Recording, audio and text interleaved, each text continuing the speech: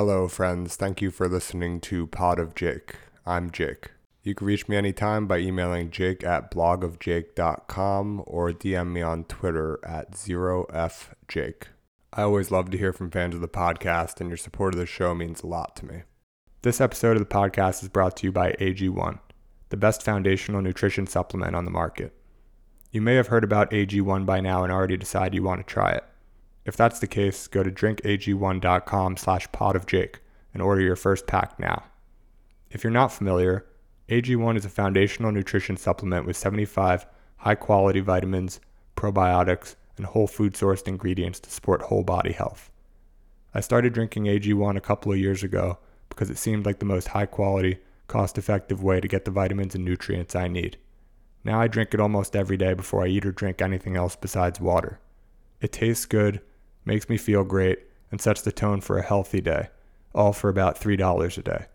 So if you're looking for a simpler, effective investment for your health, try AG1 and get 5 free AG1 travel packs and a free 1-year supply of vitamin D with your first purchase. Go to drinkag1.com/podofjake.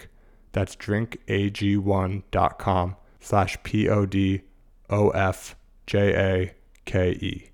Check it out.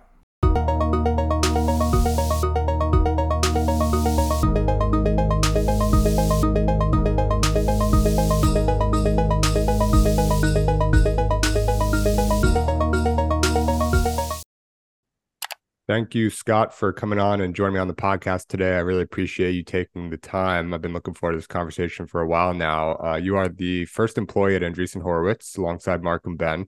You're a managing partner now, and the firm's called A16Z, different than when you started and a little bit briefer and easier to say and quicker to type. And you spend a lot of time sort of paying attention to healthcare and bio, investing in those areas.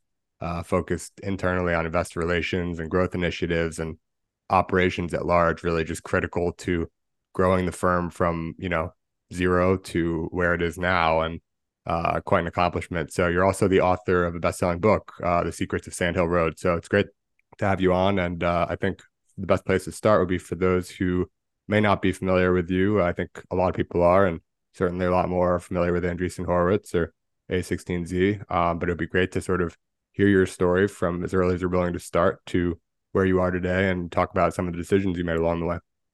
Yeah, that's awesome. Well, first of all, Jake, thanks for having me. Appreciate it, and excited to jump in. So, all right, so maybe I'll give you my childhood history in hopefully 2 or 3 sentences, just so you have a perspective of where I came from. I grew up in Houston, and I guess maybe the simple way I would describe my childhood was I was a precocious nerd, maybe is the simple way to describe it. So I was always thinking about the future and always more comfortable, quite frankly, talking to people older than me than necessarily people who were kind of my same age. And just was kind of I guess you'd call it like a typical type A kind of personality. So, always kind of very focused on schoolwork and what was next and things of that sort. And that was kind of, I would say probably the most the simplest way to describe kind of where I came from and, kind of where I got my start in life. Great. And then so, interested in talking to older folks and technology and things as a kid, but ultimately you decided when it came time to school, you went and studied law. At least after undergrad, you went to law school. Can you talk a little bit about what led to that decision and ultimately deciding that law wasn't the path that you wanted to stay on? Yeah, it was funny. So I didn't really, when I was in high school, I didn't really know what I wanted to do. But I was not a very good reader, which is kind of somewhat ironic because I love reading right now. And I'll never forget, I remember the summer before I applied to colleges, I got some application. I can't remember if it was Harvard or one of the applications. And it said, tell us about the 3 most recent books you've read. And so I decided I better read 3 books that summer so I could actually write something. And I ended up reading a book by Alan Dershowitz, who some of the listeners may know, he may still be a professor at Harvard Law School, but kind of a very well-known kind of litigation, constitutional law scholar. And quite frankly, just got really interested in the law from an academic perspective as a result of doing that. And so that was kind of what pointed me in that direction. As you mentioned, I went to law school thinking that that's what I wanted to do. I kind of discovered about halfway through law school that while I loved the law intellectually, I wasn't as excited about the practice of law. And that's probably an unfair statement since I didn't really know what the practice of law was. But I read this book called The Lost Lawyer, which is a book by a guy named Arthur Cronman, who I think is still alive and is a professor at either Yale or Harvard Law School. And he kind of described the lawyer as like business counselor was kind of the original way that kind of lawyers interacted with their clients. And that was kind of my conception of what I wanted to do was to kind of be more like a business counselor to people. And this is a longer story, but the law firm practice had changed since he wrote that book, and law firms were obviously very focused more on obviously transactional billing and things of that sort. And so, I just found that like intellectually, while the law had a lot of appeal to me, the practice was less interesting, and so I ended up doing what any good law school graduate who doesn't want to practice law does, which was to join an investment bank right at the beginning of what turned out to be the dot-com boom and bust. So that's kind of how I ended up basically working broadly in the technology industry, notwithstanding the fact that I had come to that industry without a whole lot of background. Yeah, and I definitely want to dig into the banking days just a little bit. That's how I started my Yeah, career as well, so I can certainly sympathize with some of that stuff. But you mentioned something interesting about reading, saying you were never a big reader. You were a self-described nerd growing up, so like a lot of times nerds are sort of associated with reading a lot of books and things like that. But I myself was not a big reader growing up, and sort of have a bit of like a journey of like how I sort of started getting into reading, and now I read a lot pretty much every night before bed, and then a little bit in addition to that. Can you describe like, you read these few books because you sort of had to for the law school application, but have right. your reading practices, you said you read a ton these days, how have they sort of like shifted and developed over time, like fiction, nonfiction, certain subjects, certain habits affiliated with like your reading, like reading before bed or on the weekends? I'm just curious, Yeah. like your reading practice and how it went from sort of nothing to reading a lot these days. Yeah, it's a great question. So yeah, as you said, like yeah, I kind of read. I always read what I had to read for school in high school for sure, but I never really read outside of school. And it was applying to college where I finally realized I had to do this in order to be able to answer these essay questions. I think what changed for me was a couple things. Number one was I had a chance. I was super, super lucky to be able to go to Stanford for my undergraduate degree. And little known story, which is I actually got rejected from Stanford when I applied initially out of high school, and ended up actually spending my freshman year at the University of Pennsylvania in the Wharton School there, which is kind of their business school. And for the first time in my life, I actually found that I had like what I would call a more intellectual interest in things, and so Wharton is a fantastic school, and they've done a great job. At the time I was there, though, it was very what I would call pre-professional. So everyone was like, "Okay, I know what I want to do, and this is how I'm going to get there." And I always thought that was me, quite frankly. And then I kind of discovered that somehow I just kind of had an interest more broadly in some, just general esoteric intellectual issues. And so I was lucky enough to be able to transfer to Stanford. I even got so far in my journey that I actually was going to be a religious studies major at one point in time. I'll never forget. I called my mom and she was like, aghast that I was going to do that. But I mentioned that story just because that was kind of a little bit of my journey to just kind of trying to read as a way to just, quite frankly, expand my mind a little bit. So once that started, I've always been 100% nonfiction reader. And I like to read kind of topically. So I like to kind of find areas that I'm just interested in and read hopefully two or three books that generally cover the same topic.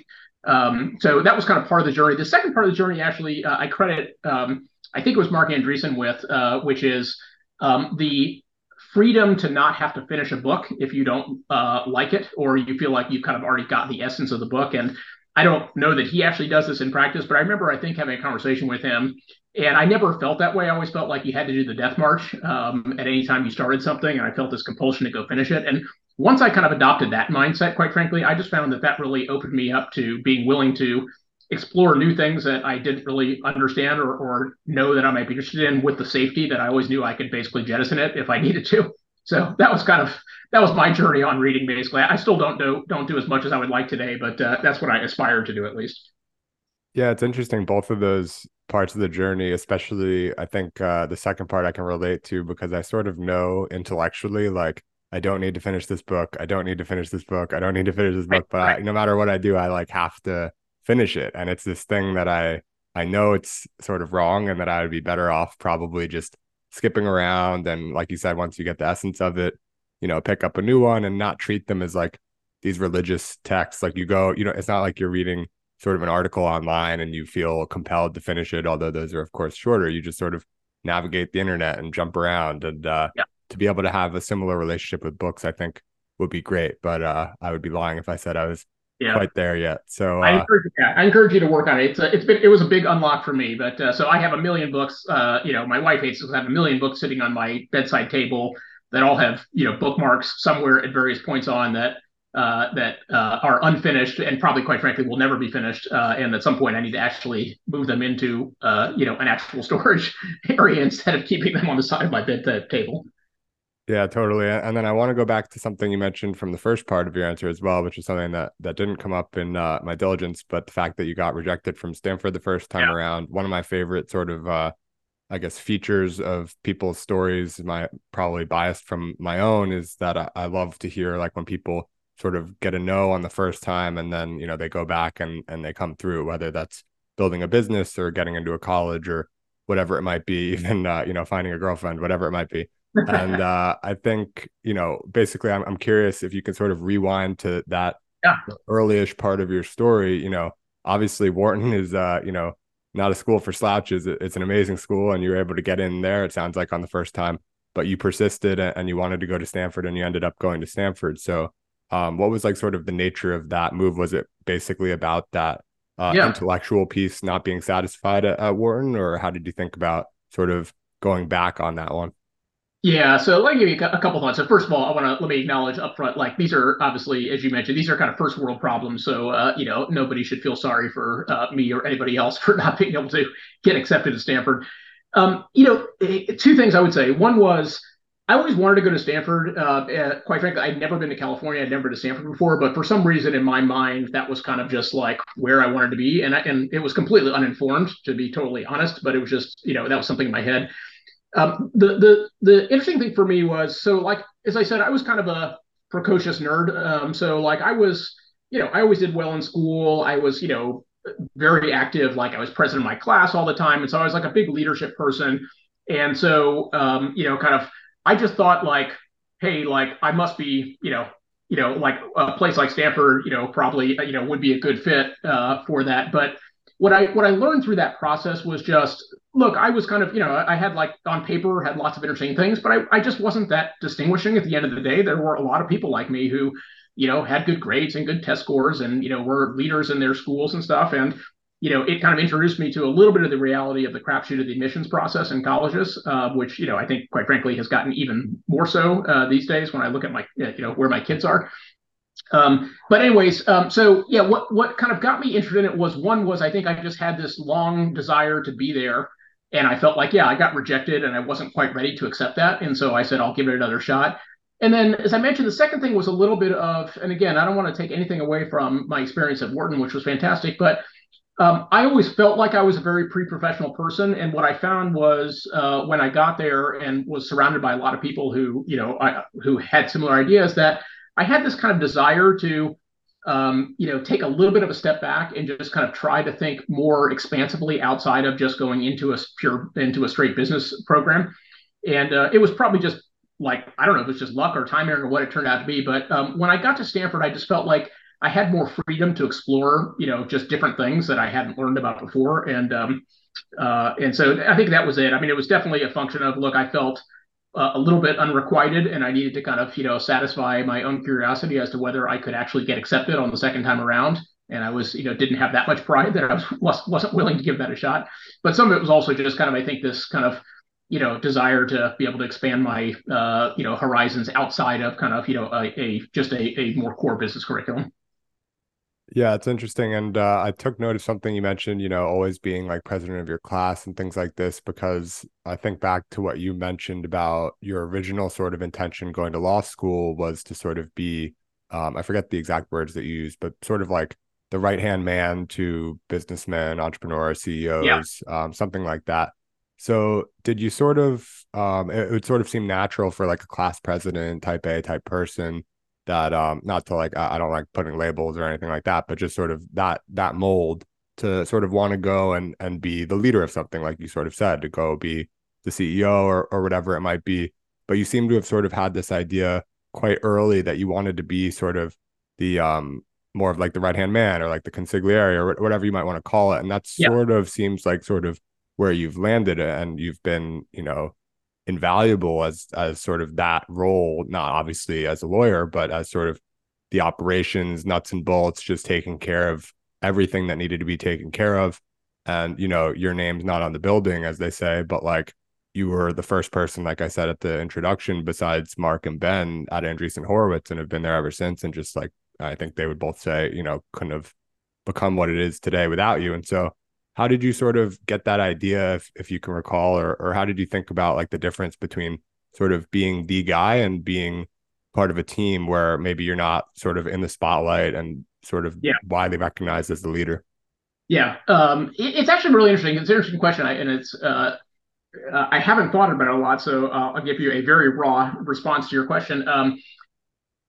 I think the turning point for me was as I think we started talking about. So I went to law school, and then I went into investment banking from there. And obviously, we can talk about that. It was, again, kind of height of the dot-com bubble. And then, I came out of there and ultimately joined Mark and Ben at what was at the time called LoudCloud, which was a startup that they had started in September '99, and I joined them in 2000.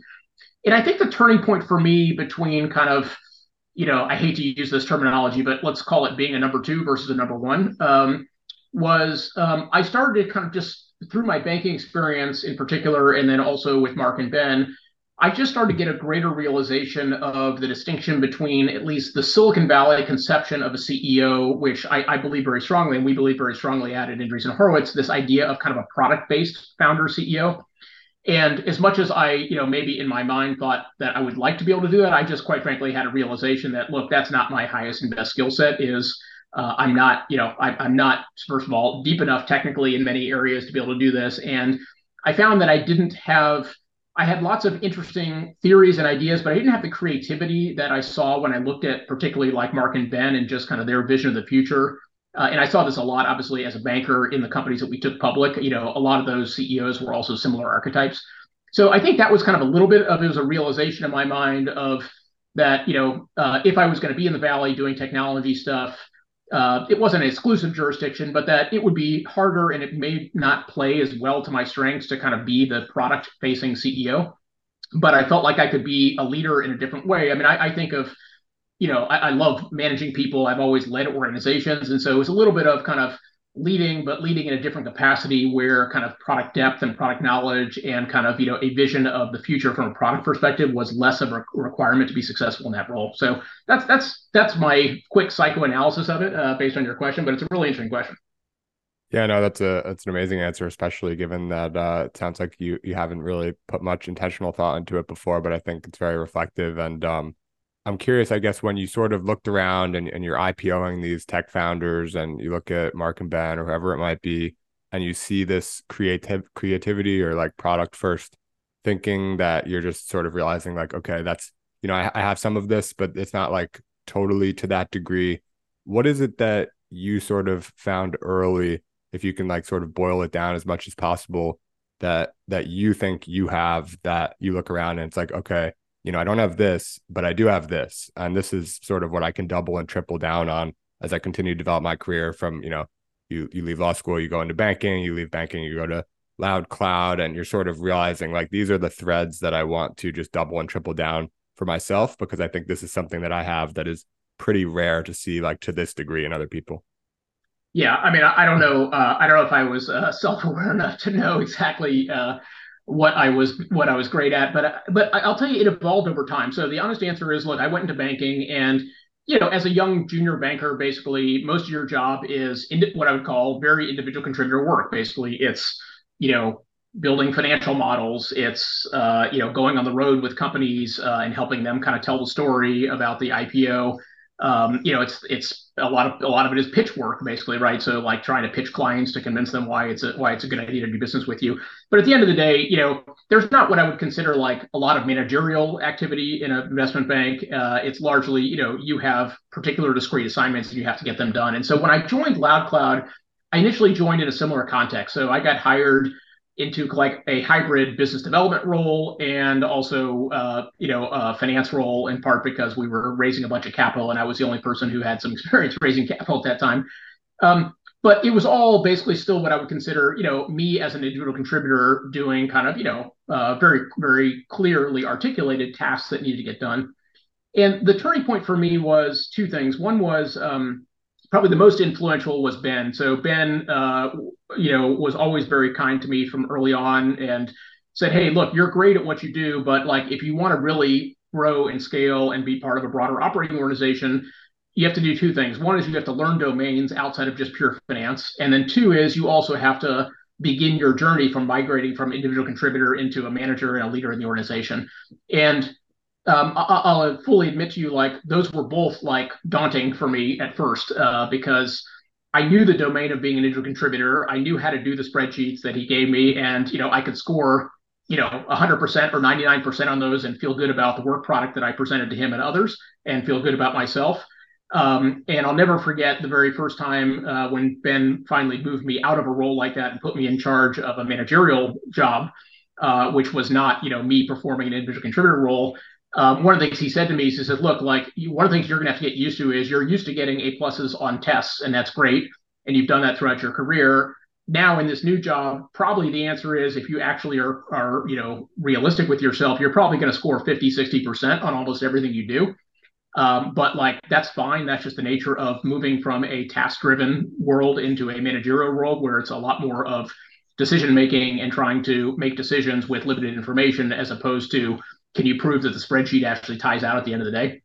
And if I'm being, as I said, totally honest, like that was super, super scary for me. I am immensely grateful to Ben in particular for pushing me outside my comfort zone. But that was like, my nature, despite that I work in the venture capital world. Look, I mean, I must admit, I'm a more conservative person than most. I mean, for God's sakes, I went to law school, right? So like that's, about as conservative as you can get in terms of your own career path and development. So it was a major, major push from him to me to basically grow into, a lot of the things that I've kind of, been able to mature into as part of my broader career. Right. And obviously that's become a major theme of what you do, being, managing partner at this firm with I don't know how many employees exactly you guys have today, but in the We're a little over hundreds. 500 today. Yeah. Yeah, over 500. So quite a lot of people and obviously seeing that and experiencing that. Um, Andreessen Horowitz wasn't your first time. You had done it at Louds Cloud and Opsware, Right. and then I believe at HP as well with a fairly sizable organization that you were basically managing. So sort of from the earliest days of first taking on that challenge of, okay, I'm going to not be just sort of this one man execution machine, and I'm going to go and try to manage people, even if, my scores are going to go from 99% to 60%, or even more so, like I can't even really figure out how I'm scoring because it's like a very sort of Right. long-term thing. And it's just not as objective nearly as sort of pulling together a really nice presentation or spreadsheet or whatever it might be and saying like, you know, with a pretty high degree of certainty, this couldn't have been done much better or whatever it might be. I sort of, crushed that task. So when you were first starting up and through sort of where you are today, obviously a lot of lessons along the way, I can imagine, but um, are there principles in particular that are like, if you had to sort of teach someone the 80-20 of managing people, the things that sort of seem to have an outsized impact and matter the most, or that you think about most often when it comes to just managing teams, Yeah. maybe regardless of size, but maybe at particular sizes? Yeah, I think there are a couple things, at least over time, that probably kind of, yeah, I don't know if I wouldn't say it's a guidebook, but some principles at least that I think about. One is what I came to find over time was I used to get enjoyment from making sure the spreadsheet tied out, and obviously, as I said, that to your point, it was frustrating when the kind of measure of your output becomes much more amorphous when you're in a managerial role versus when you're in a contributor role. And at least for me, what I found, and I've encouraged people when they make this transition as well, is you have to learn to embrace and like the other things that come with being a manager. So the idea of helping people from a career development perspective, the idea of providing guidance and oversight, for people to help them kind of develop new skill sets. Even quite frankly, the idea of people who come to you one day and say they have to go leave, they're leaving the firm to go somewhere else because like you've got to the point where they've grown so much that the firm has exhausted its ability to be able to sustain their own career development path. So what I found was, and that was really kind of that stuff harkened back to kind of, I guess, the leadership stuff that I did as a kid in high school was I loved those aspects of leadership, of kind of, mentorship, career development, and those types of things. So that's kind of thing one that I think you have to just learn to embrace. Um, Two is it's not necessarily, I don't think it's fair to say you embrace uncertainty, but you have to remember that again, you're living in a world where there is no 100% or 99%. You're making decisions with limited information. And one of the things that I remember also Ben taught me very well was, look, like part of your job, whether you're the CEO of the company or you're a leader of an organization, is you've got to keep things moving forward, basically. Like the worst thing you can do as a leader is enable kind of stasis to creep into the organization, either because, quite frankly, you're not doing a good job leading and people are doing a crappy job of their roles, or because like you are becoming the bottleneck, or you are basically analyzing things to the point where, kind of you're creating uncertainty in the organization. So I think that's the other second big piece, is just making sure that, kind of you don't let, perfect become the, enemy of good in that respect, and just recognize that it's okay to, you need to move things forward, even if it turns out, you might have to change course. Ben has a famous quote, which I subscribe to all the time, which is, consistency is not a goal, being right is the goal. And so you have to be able to recognize and embrace the fact that you may not be consistent from one day to the next, but that is just unfortunately part of the process. What matters is, are you getting to the right outcome at the end of the day? And sometimes that means, following a circuitous path to get there. And then for me, the final thing that I kind of think about in those contexts is, I hate this interview question that you've probably gotten before, or maybe you haven't, which is, are you a micromanager, or are you, I don't even know what the opposite of micromanager is. And the reason I hate it is because I think it assumes like one size fits all. I mean, I think there are times as a manager where, look, in the perfect world, you would always be helping with objective setting and direction and things of that sort, and not micromanaging. But there are some things and sometimes where you do have to micromanage. Sometimes there are things that are just literally so critically important that they require that level of kind of engagement from a manager. And then there's other times where micromanagement obviously becomes a symptom of a problem in the organization, that you're not actually staffed appropriately and you don't have the right skill sets there. And so um, I just try to, at least as I've kind of, transitioned people on my team who've gone from individual contributor roles to managerial roles, to help people think about that context, that, often it's not a style question. It's a question of like, what is happening at that time in the organization, and or do you have actually fundamental organizational problems that you're not dealing with appropriately as a manager, and think about it in that context versus a stylistic issue of, do I like to micromanage or not? I don't think anybody likes to micromanage. The reality, though, is sometimes you have to, kind of at least be aware of what that is telling you about where there might be bottlenecks or issues inside the organization. Yeah, I think that sort of thing, it seems like it's more about finding a balance than like sort of falling neatly on one side or the other, and that it might be sort of as much or more so dependent on particular tasks and decisions and situations than just the people involved in it necessarily, that people can sort of flex to both sides of the spectrum depending on the situation. And maybe that's for better in some situations, maybe it's for worse.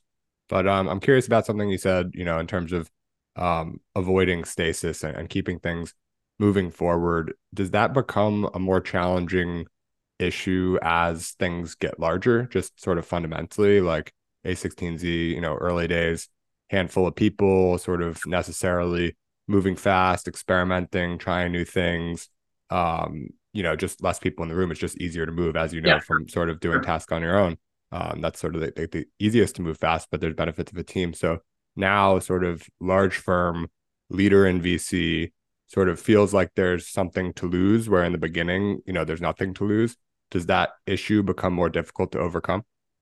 Yeah, I think the answer is it can. And to me, like the conclusion though from all that is, the organizational design and organizational structure is never static. If you're doing a good job as a CEO or a manager of a function, the organizational side of the company, how you organize, where the roles are, what people are doing, all that stuff has to constantly be revisited. So, we've done this. I can tell you inside of A6 and Z, we've done this a million times. Everything from like who attends what meeting and how many people there are. And one of the things we always look at in meetings is, okay, at what point do you get a bad ratio of observers to participants in meetings, and how does that impact the fidelity of conversation?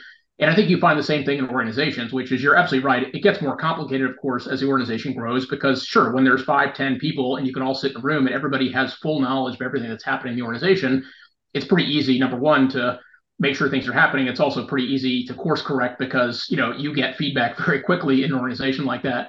And so I think the answer to your question is, it's possible. I would say where I feel good about, the leadership that we have with Ben and Mark, and hopefully I contribute some to that, is we constantly think about the organizational structure of the business. And we can talk about this more as we get into the podcast. and recognize that, again, yeah, what worked when we were 10, 15 people or 100 people doesn't work when you're 500 people. And so you constantly have to rethink those things, and how many degrees of separation are there between you getting feedback from people in the organization, and how do you solicit that? And then also, Ben obviously has written about this, but how do you overlay a set of cultural values on the organization that also enable the organization to function effectively when you're not in the room, and you don't know what's happening, but do you have a common set of cultural goals and cultural values that people ascribe to, that at least gives them, they always gives them kind of what the North Star is that they're trying to point to. So you're absolutely right. And I think, again, the solution, though, to that challenge is constantly spending time thinking about organizational design, organizational structure, and making sure that you kind of recognize that everything has to evolve and adapt as the organization changes. Yep, and I'm tempted to like put a pin in that and make sure to revisit it later, but you never know if you're going to actually end up coming back. So I'd like to actually just go further into that point, if Great. you don't mind, on the Yeah. organizational design and structure and how that's changed over time. Yeah. So let me just give you kind of the evolution of kind of how our thinking on this one is. So look, when we first started, as you would imagine, right, small team, obviously three of us was really small, but even as we grew, we had small teams. And if you think about our organization, I think of it as there's basically three kind of functions inside of the venture firm. There is people who spend their time on the investing side. There's people in our world, in the A16Z world, who spend time on what we call our operating team. So those are people who are principally working with portfolio companies and with external partners to kind of help our companies be successful. And then there's kind of all the functions that are required to run a venture firm. So think of that as finance, legal, HR, accounting, compliance, all those kinds of things. So those are kind of the three roles, just to kind of level set for the audience how we think about the organizational structure. And when we first started, we had a very, very simple org structure, which was basically everything reported into me across those three domains. And each of those domains was small enough in and of itself that you could have, general meetings with the people who were kind of managing parts of those organizations and feel like you knew what was happening.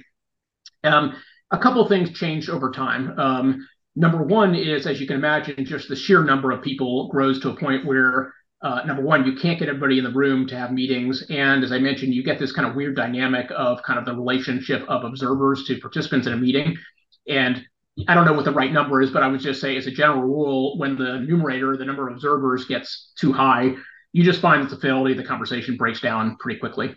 The second thing that's happened along our journey is just the level of degree of specialization and complexity in the kind of areas of investment that we focus on has just continued to get greater and greater. And I don't think there's any reason to believe it won't continue to be that way. I mean, if you go back to the early days of venture capital, almost all these firms are what you would call generalist firms. If you go back to the 1970s, which is when a lot of the kind of early Silicon Valley firms started, you would think of them broadly as generalist firms. They had, people who were either operators or finance folks who generally understood really broad buckets. Let's call it like enterprise or consumer was basically kind of probably the two things that they did. And obviously some of them, of course, did some bio and healthcare, and they were generally generalist firms, I would say, and they were composed of small numbers of people.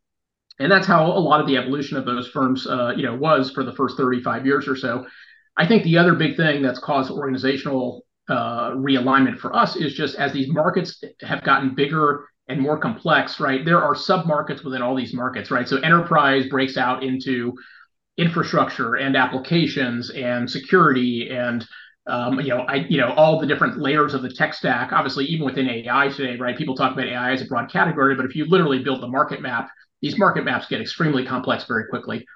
So if you put those two things together, which is how do you ensure high fidelity of conversation to make good investment decisions, coupled with the fact that kind of these markets are so deep and require so much specialization, the big evolution that we've had as a firm is to really go to what we call a vertical model, essentially, where we have literally broken out not just by fund, but also by teams into deep sub verticals, so that you get deep specialization among investing partners, and you also get a small enough people now sitting around a table being able to talk at a substantive level about deals, so that you don't have kind of people who may not have enough domain expertise, or people who are just kind of they're observing, impacting potentially the fidelity of those conversations. So that was kind of thing number one for us, was kind of, let's call it, we call it verticalization is what it is inside the firm.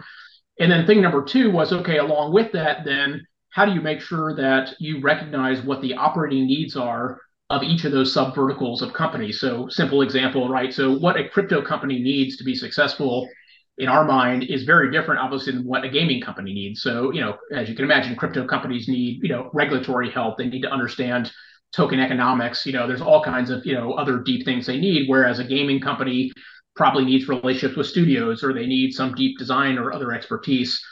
And so the second kind of organizational change that we've made over time was basically to kind of marry essentially all these operating teams that had been horizontal by nature, but basically now assign them into the verticals, so that way, as an example, you have a single crypto team that now encompasses all the operating people who are responsible for helping the portfolio companies, as well as all of the investing people in that group. So you get like deep specialization of everybody who understands the domain, and you at least keep the size of the teams down to a reasonable and rational level that helps you kind of again ensure high fidelity of decision making. So that's kind of the big picture evolution of how we think about it. And look, our general view is over time, these markets are going to get deeper and more complex. And so we think we will have to continue to think about how do you decompose the individual units of work basically inside of a venture capital firm.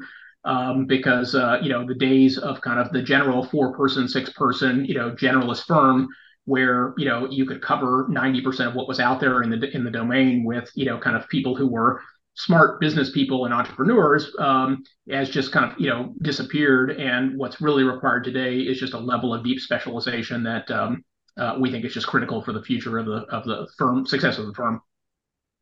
That's really an interesting perspective, and I'm curious, sort of to double down on the verticalization point. Like, how do you determine, okay, now it's time to do a distinct crypto fund or a bio fund? What's the process from something going from like, okay, this is maybe taking a good number of dollars from our general fund that we're allocating to the space, and we're starting to think about it as maybe spinning it out as its own vertical, to like, okay, now it's time, and then now, you guys obviously have a huge crypto fund and have done a few of them. So there's like a whole life cycle there for each distinct vertical, and maybe they have unique stories, maybe there's commonalities between them, but I'm curious sort of how that's gone historically. Yeah, it's really a couple things. So, I mean, number one is just a real bottoms up question, which is okay, like, are these categories big enough and important enough? And do we think they are sustaining enough so that they can support, a standalone team, a standalone fund structure?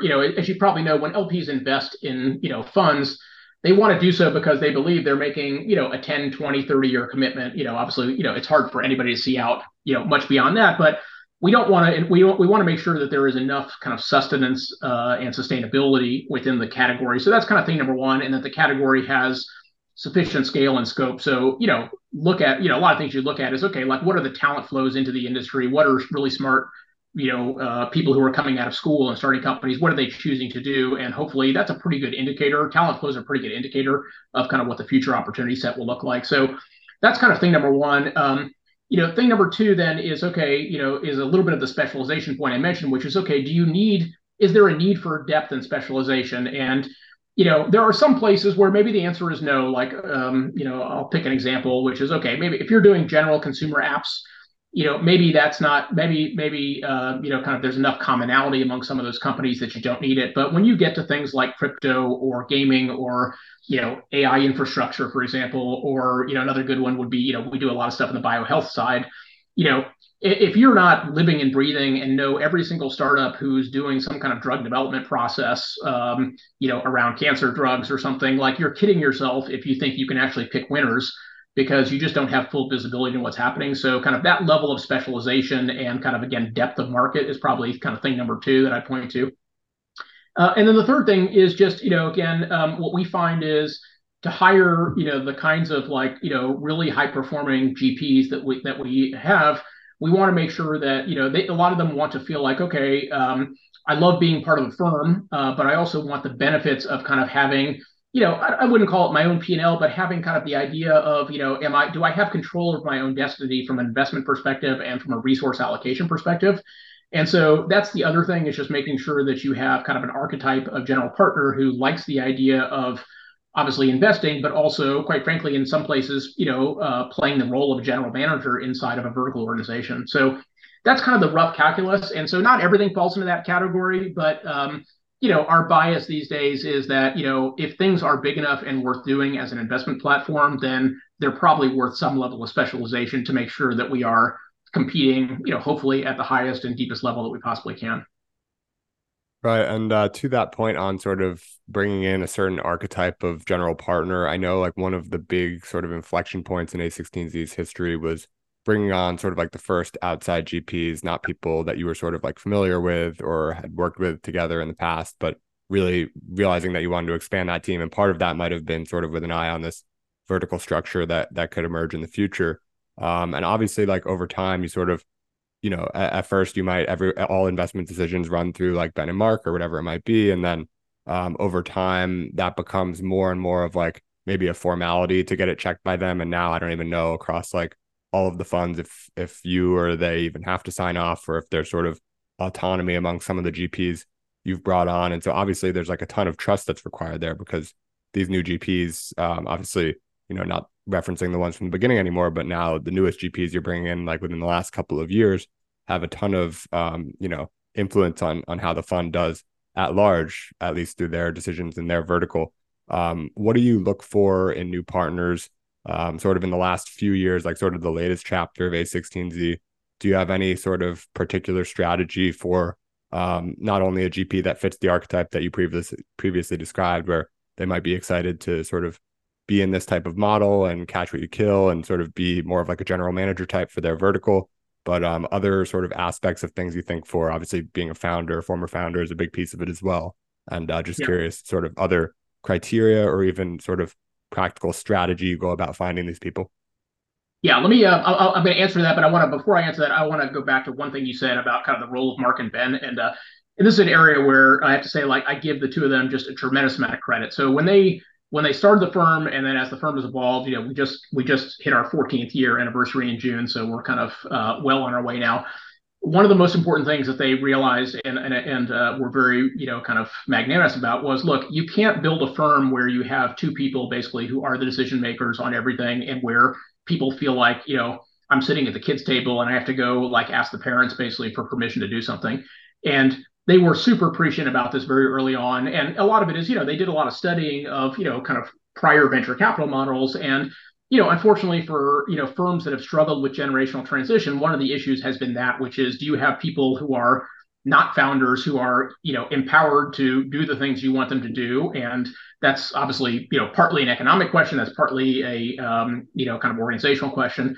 And to their credit, like, they always were very clear about like how they wanted the evolution of the firm on decision making to transpire. So just to kind of make sure for the listeners, at the end of the day, like, there is no Mark and Ben decision on a deal. Basically, if I'm a partner, I happen to spend time in the growth side of the business. Like, if I'm in the growth side of the business and I've done my homework and I've kind of done the right process from an investment perspective, like, I have full authority to basically be able to make an investment decision. I don't need Mark and Ben to sign off, nor does any other general partner need one.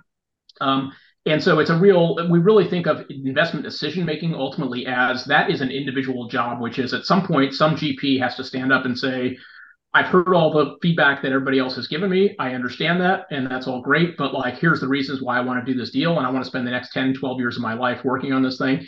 And that's a really, really important part of kind of how the firm is run. And as I said, I think, a real testament to how Mark and Ben thought about building, quite frankly, a firm as opposed to a collection of general partners who ultimately feel like they kind of are, have to go basically get permission to do things. So what does that lead to your question? And what does that lead to in terms of GPs? So there's a couple things. I mean, the fundamental way to think about the main criteria at the end of the day for a general partner is, are you maximally attractive to the very best entrepreneurs in the domain that you're focused on? And the theory behind that is a couple fold. Number one is, in this business, as much as obviously venture capitalists, kind of, pick the deals they want to fund, the big change, as you well know, that's happened over the last, kind of 10 to 15 years in this business is, just finding the great companies is not sufficient anymore. You have to also convince the entrepreneur why they want to work with you versus any of the other number of firms that they could choose from. There's obviously lots of choice out there. There's plenty of capital. And so a huge part of kind of what we think distinguishes a good general partner is, what is it that they bring to the table that enables them to attract the very best entrepreneurs? In some cases, that might be somebody like Martin Casado on our team, who is just like, a super, super deep expert on networking technology and infrastructure and AI, coupled with the fact that he started his own company and kind of ran that until it was sold to VMware, and then was a very senior executive at VMware. So like somebody who has like deep domain expertise in particular areas, and coupling that with like major operational experience, that's one way to evidence attractiveness to an entrepreneur. There are other people like Connie Chan, who is a super deep expert on in consumer business models, and in particular how does what has worked in China, and how might that or might not that be applicable to U.S. businesses with similar characteristics. And so people seek her out for that kind of expertise. So there's lots of ways to kind of do that, but that's kind of the top level way to think about it, is what ultimately enables you to be able to kind of pick the best opportunities, but also as corollary, be able to make sure that you are attractive to those entrepreneurs so that you can win in a highly competitive environment. And then the second, big thing, which is, I guess I'd call it more of a cultural thing, is look, we believe very strongly in the power of teams over individuals here. And I think that's a function of all of us having come from operating backgrounds where we recognize that companies, work because teams are able to work together, as opposed to necessarily you have just a great collection of really smart individual contributors. And so the other kind of key criteria that we're always trying to evaluate with general partners is like, do they want to be part of the team, and can they utilize the team in the places where utilizing a team makes sense? And so, as I mentioned, we're not talking about team decision making on deals. We believe very strongly, ultimately, that is something that an individual GP should do on his or her own. But we do believe that there is a team process to diligence, and a team process to showcasing how the firm can be valuable to an entrepreneur, so that kind of we want people who are excited about, and quite frankly comfortable, that maybe the best way to kind of convince an entrepreneur that they're the right person is to showcase other members of the A6Z organization in a way, and the ways in which they can be valuable to that entrepreneur. So we want people who are I would say certainly, confident in their own decision making as it relates to decisions, but who recognize that the process for gathering information, the process for approaching a deal, the process for getting help for a company, whatever the case may be, that those are things that actually can benefit from, quite frankly, being part of a single team.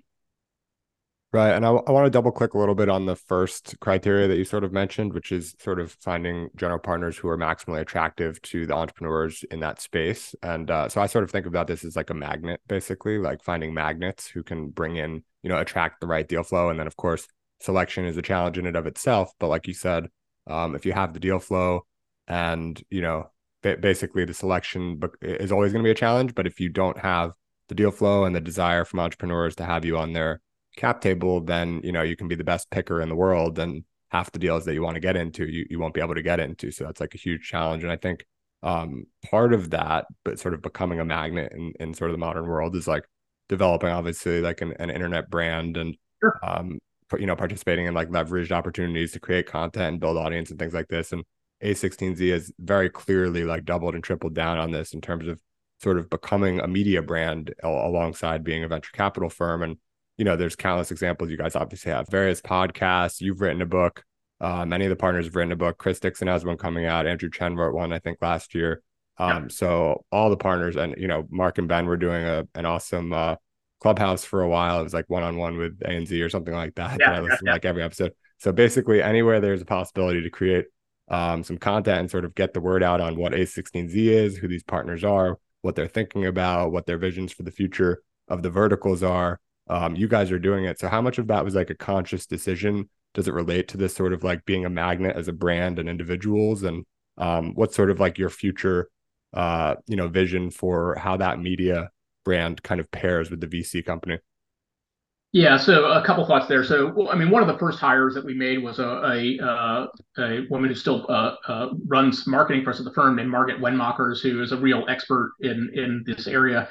And the theory behind it at the time, and at the time, look, I'll fully acknowledge, like it was kind of somewhat verboten in the venture capital industry, right? This idea of kind of creating your own content or doing, kind of anything that looked like PR and marketing was just, not, it was not the way, and I did air quotes there, of how these venture firms worked. Our bias coming in was we had all come from the operating world, right? And so we looked at this just from a simple business perspective and said, look, in business, to be successful in business, you have to have sales and you have to have marketing. Like, maybe there's some magic business model in the world that doesn't have those things, but at the end of the day, like successful companies, have competencies in R&D, and they have competencies in, finance and accounting and HR and other things. And they also have to have competency in sales and marketing. You have to actually tell the client, the prospective client, what it is that you do, that has value to them, that makes them desire to basically become a customer in a normal product setting or a service setting. And the honest answer is, like, I don't think venture capital is any different. And maybe it operated in a certain way when it was a much smaller, more cottage-based industry. But the reality is now there are plenty of players, there's plenty of capital out there. And so our going in assumption was always, if we want to be able to attract the very best entrepreneurs, the first thing we have to do is tell them who we are, what do we stand for, what are our views and ideas in the world. And so that was really the original basis for kind of bringing on Margaret. And she did has done and continues to do like an amazing job for us. So yeah, I think the way to think about it is everything you see us do from a content perspective is a way for us to basically communicate, one to many about, what do we think about the world, and everybody may not agree with everything we say, and that's totally fine. But the hope is that, if you are, in the, let's say you're a crypto entrepreneur and you read something that Chris Dixon wrote, or you hear a podcast that he did, that you kind of listen to that and you say, wow, okay, like that's a really smart, interesting person. He's got really interesting ideas about the industry. I may not agree with everything he says, but like, that's the kind of person who I feel like, I could learn from and I'd want to work with and would be valuable as I think about building my company. So that's really basically the strategy and why we've done that. And, some, to your point, look, some general partners embrace it more than others, and it's not the only medium to do it. And some people are more comfortable just doing one-on-one stuff. But I think we find that it's a very efficient way, because it is one to many, to be able to kind of, promulgate ideas that at least we have out there. And, the hope is that some entrepreneurs read those ideas and say, okay, like at the very least, like I'd like to meet, the people in this firm, because, they're saying things that have some resonance with how I think about the world. Right. Okay. So that's really helpful. So I think one more question, because we're coming up on time. Yeah. But I've sort of, in talking to people and listening to you on other podcasts and things like this, I understand you've got a bit of a reputation as like an execution machine, or maybe there's a better word for that, but really just can operate like crazy. And I think you yourself said, I was listening to, I think it was the Harry Stebbings podcast that you did, which was great, and recommend people go listen to that one as well after this. But you sort of, I think he asked your superpower, and you said juggling 50 things at once and still making everyone feel like they're the most important thing that you're working on. So, obviously a lot of people have difficulty with that, just doing a few things at once and making anyone feel important, but doing so many things and making everyone feel so important. What are sort of like principles that you take in and day out to sort of do things the way that you do, that you think are just super helpful for operating on an everyday perspective? Yeah, I'll give you two thoughts on that. One is just so Mark used to call me, when he would introduce me to people when we first started the firm. He used to call me Slash, and the nickname Slash was literally like my job was kind of like, HR slash finance slash accounting slash take out the garbage slash, whatever, go to Costco and buy tables that we need for the firm. So that's how I developed that reputation. Was Mark maybe correctly so typecast me as somebody who could multitask. Um, Look, this may be one of those areas where this is better to do as I say than to do as I do. Um, and so, like, I think I do a good job at multitasking and doing those things. I also think probably where I probably fail sometimes is I probably assign too much equal weighting to everything that needs to get done, and probably could do a much better job of thinking about what's actually the right prioritization, the right way to spend time. Because the problem if you don't do that is if you assign equal weighting, then the only variable you have is time. And so that just means you're going to spend more time either at your desk or on your computer late at night. And while I've had more than my fair share of that in my career, I'm not sure that I would want everybody who's earlier and younger in my career to aspire to that. I think some of this is being ruthless about how you prioritize your time. But yeah, look, I just try to have, I don't know if I have any secrets. I try to just have a good demeanor on things and recognize that, anybody on the team who's doing something, unless you're a bad manager and you're assigning them things that don't need to be done, they care deeply about their work, and they're doing their best to get it done. And if you as a manager can't show them that same level of respect by answering their email in a timely fashion, or picking up the phone when they call, or being available to give them direction, or just you're kind of sleepwalking through a meeting with them where you're not paying attention what they're doing, I just think fundamentally you're not doing your job as a manager, and there's probably more efficient ways to do it than the way I do it. But at least that's the fundamental principle that I'm trying to achieve. Yeah, and hey, I think sometimes you can prioritize and try to be as efficient as possible all you want, but if you're not actually like sort of acting and just cranking through items, you might sort of spend all day prioritizing and not take care of your top priority. So there's something to sort of both sides of that, I think. There is no substitute for action at the end of the day.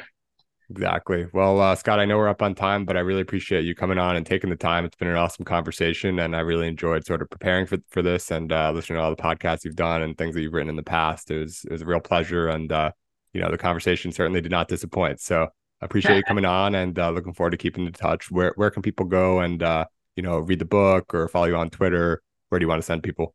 Sure. Yeah, I appreciate it, Jake. Again, thanks for having me. So, easiest way to follow me is at SKUPOR on Twitter. I will give you the full warning, which is, I sometimes tweet A16Z related stuff, but I often look for things that are a little bit off the beaten path. So, I try not to be duplicative to all the other tech related folks that you can follow. But that's the best place to go. Obviously, if anybody's bored and needs to read a book, you can go find that on Amazon, Secrets of Sand Hill Road. But again, really appreciate the opportunity and look forward to staying in touch.